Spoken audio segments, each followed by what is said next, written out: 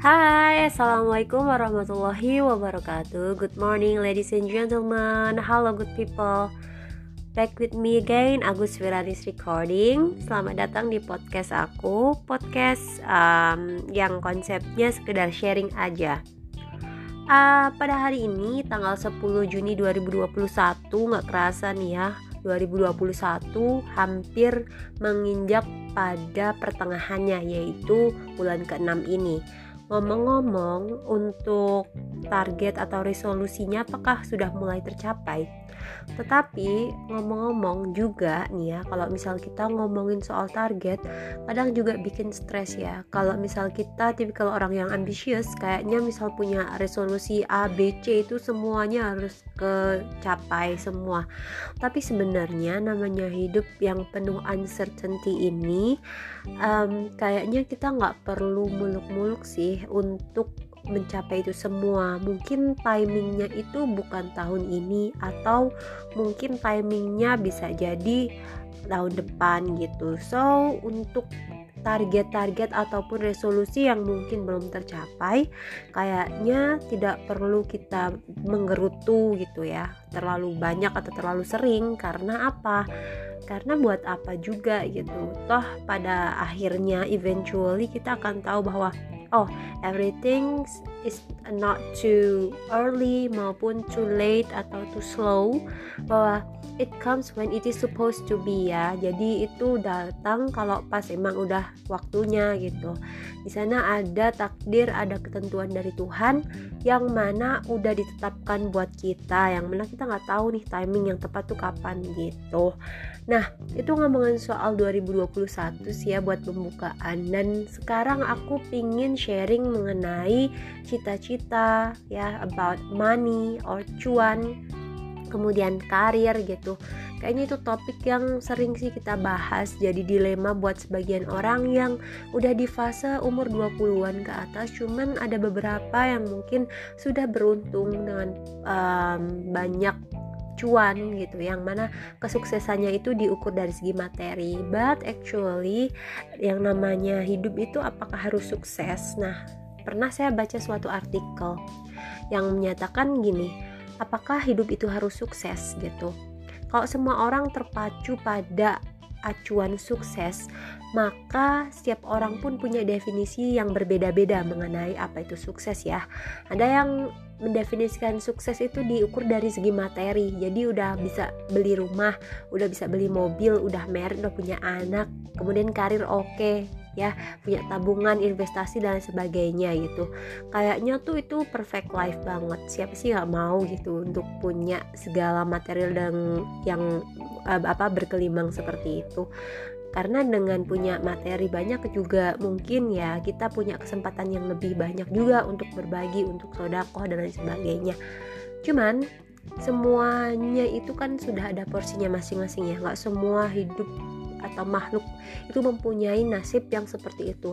Ada yang ditakdirkan dengan kesuksesan yang berbeda, misalkan dengan dia misal dapat cita-citanya gitu, misalkan ngajinya selesai juga gitu. Nah mungkin itu juga definisi sukses buat mereka yang selama ini sudah berjuang untuk dapetin itu semua.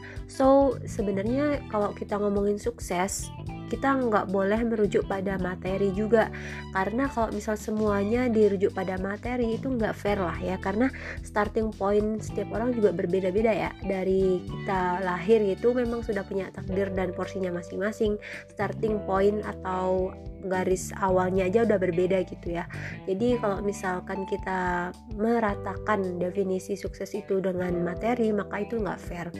So ngomongin soal sukses atau enggak pasti jadi acuan atau standar setiap orang dalam memutuskan kehidupan selanjutnya, seperti halnya dalam pernikahan. Gak tahu kenapa selama observasiku secara personal, bahwa kebanyakan orang yang sudah married di umur idealnya menurut mereka itu 25-an, itu karena mereka secara karir sudah settle, kemudian sudah ada pendapatan tetap gitu selama sebulan atau setiap bulannya, kemudian juga mereka sudah punya determinasi mengenai kehidupan ke depan seperti apa, meskipun tetap ada keraguan tentang masa depan ya, karena ada yang kita nggak bisa lihat, yaitu future, dimana penuh uncertainty, yaitu ketidakpastian. Cuman balik lagi tadi, mengapa sih karir cemerlang kemudian cuan itu menjadi patokan ketika seseorang bisa memutuskan untuk mereka siap untuk merit gitu?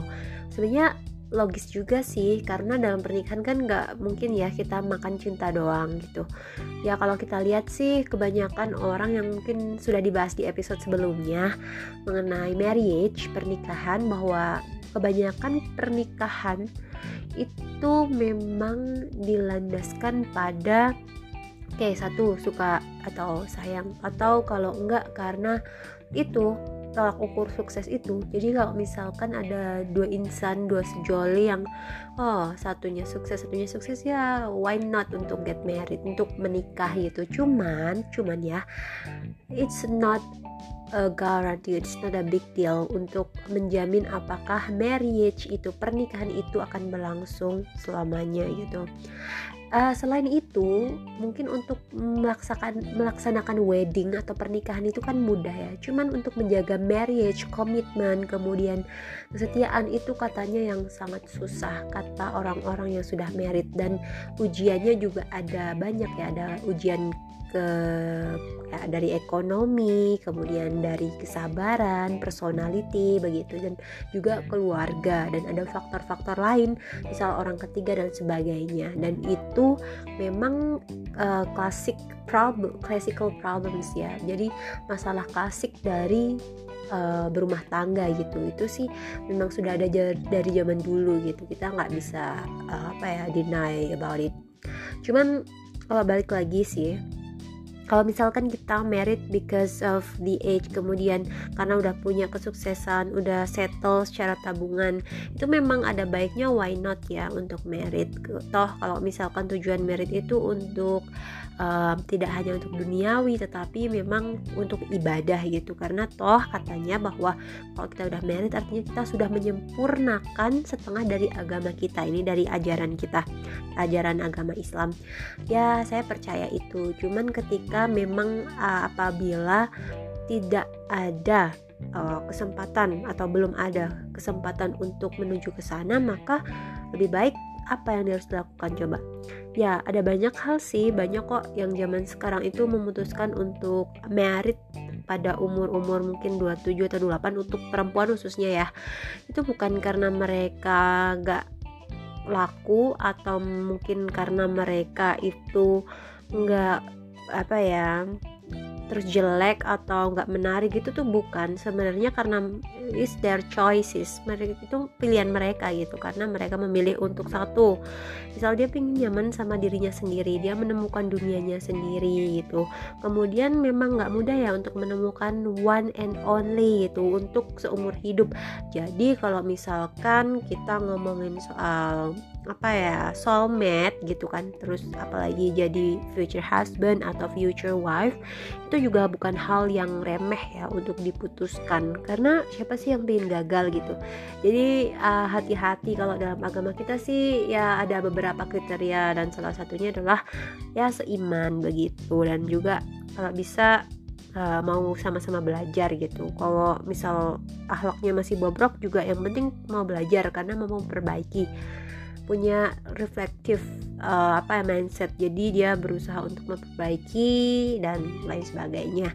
Nah kayak gitu. Tapi tren nikah muda itu memang beberapa tahun ini terjadi sih, karena satu, mereka beralasan untuk menghindari zina meskipun mereka belum punya karir, karena mereka mengandalkan bahwa satu, ketika mereka udah married, mereka percaya bahwa nanti rezekinya bakal nambah double. Ya jelas, karena yang tadinya hidup sendiri kan rezekinya sendiri. Kalau misal udah bareng ya rezekinya jadi berdua gitu. Kalau udah ada sama anak juga jadi bertiga gitu kan, jadi otomatis rezekinya nambah gitu. Cuman selain itu juga menghindari zina gitu ya, masuk akal, karena kebanyakan kalau berhubungan atau berpacaran sebelum married itu ya memang dilarang kan ya, cuman ya itu untuk menghindari hal-hal yang tidak diinginkan lebih baik dihalalkan dengan cara pernikahan begitu. Ya segitu sih. Jadi lika-liku mengenai marriage, karir dan uang ada hubungannya ya. Jadi mereka yang udah married kebanyakan karena mereka udah punya uang dan karir.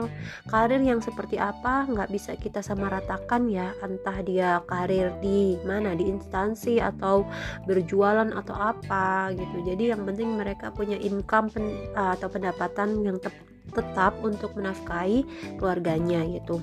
Cuman satu hal itu mungkin menurutku itu seperti jadi mindset umum gitu loh. Kebanyakan masyarakat selalu bergantung kepada pihak laki-lakinya gitu. Sementara padahal kalau misalkan era sekarang kita itu juga punya hak loh perempuan untuk bergerak, dalam artian ketika dia cinta dengan dunianya, misal berkarir, belajar, terus nulis gitu, is okay to do that dan bisa menghasilkan ya untuk berproduktif gitu. Apalagi itu nantinya akan bermanfaat untuk sumbangsih komunitasnya dia, komunitas entah di komunitas apapun gitu. Yang penting idenya benar dan acceptable gitu untuk komunitasnya dan minatnya. Ya begitu sih, ada relasi antara cuan, karir dan juga kenapa marriage atau pernikahan muda itu jadi tren masa kini. Selain untuk menghindari zina, itu juga untuk melengkapi separuh dari agamanya, which is good. Tapi kalau misalkan belum bisa married di umur muda juga nggak apa-apa gitu, itu bukan sesuatu aib gitu kok. That's all yang aku bisa sharingkan. Semoga kalian dapat manfaat dari apa yang aku sharingkan. Mulai terbuka karena ketika kita tinggal di kota besar, ada banyak kok mereka yang memutuskan untuk entar dulu merit, gak buru-buru merit karena diburu-buru umur gitu, atau karena udah punya duit terus harus merit gitu, enggak. But it's about timing. Kita percaya setiap orang punya timingnya masing-masing. Dan juga jangan lupa untuk selalu improve diri, bukan untuk pasangan tetapi untuk diri sendiri. Love yourself. Thanks for listening. See you next episode. And wassalamualaikum warahmatullahi wabarakatuh. Stay healthy, stay happy. Bye bye. Wassalamualaikum warahmatullahi wabarakatuh lagi.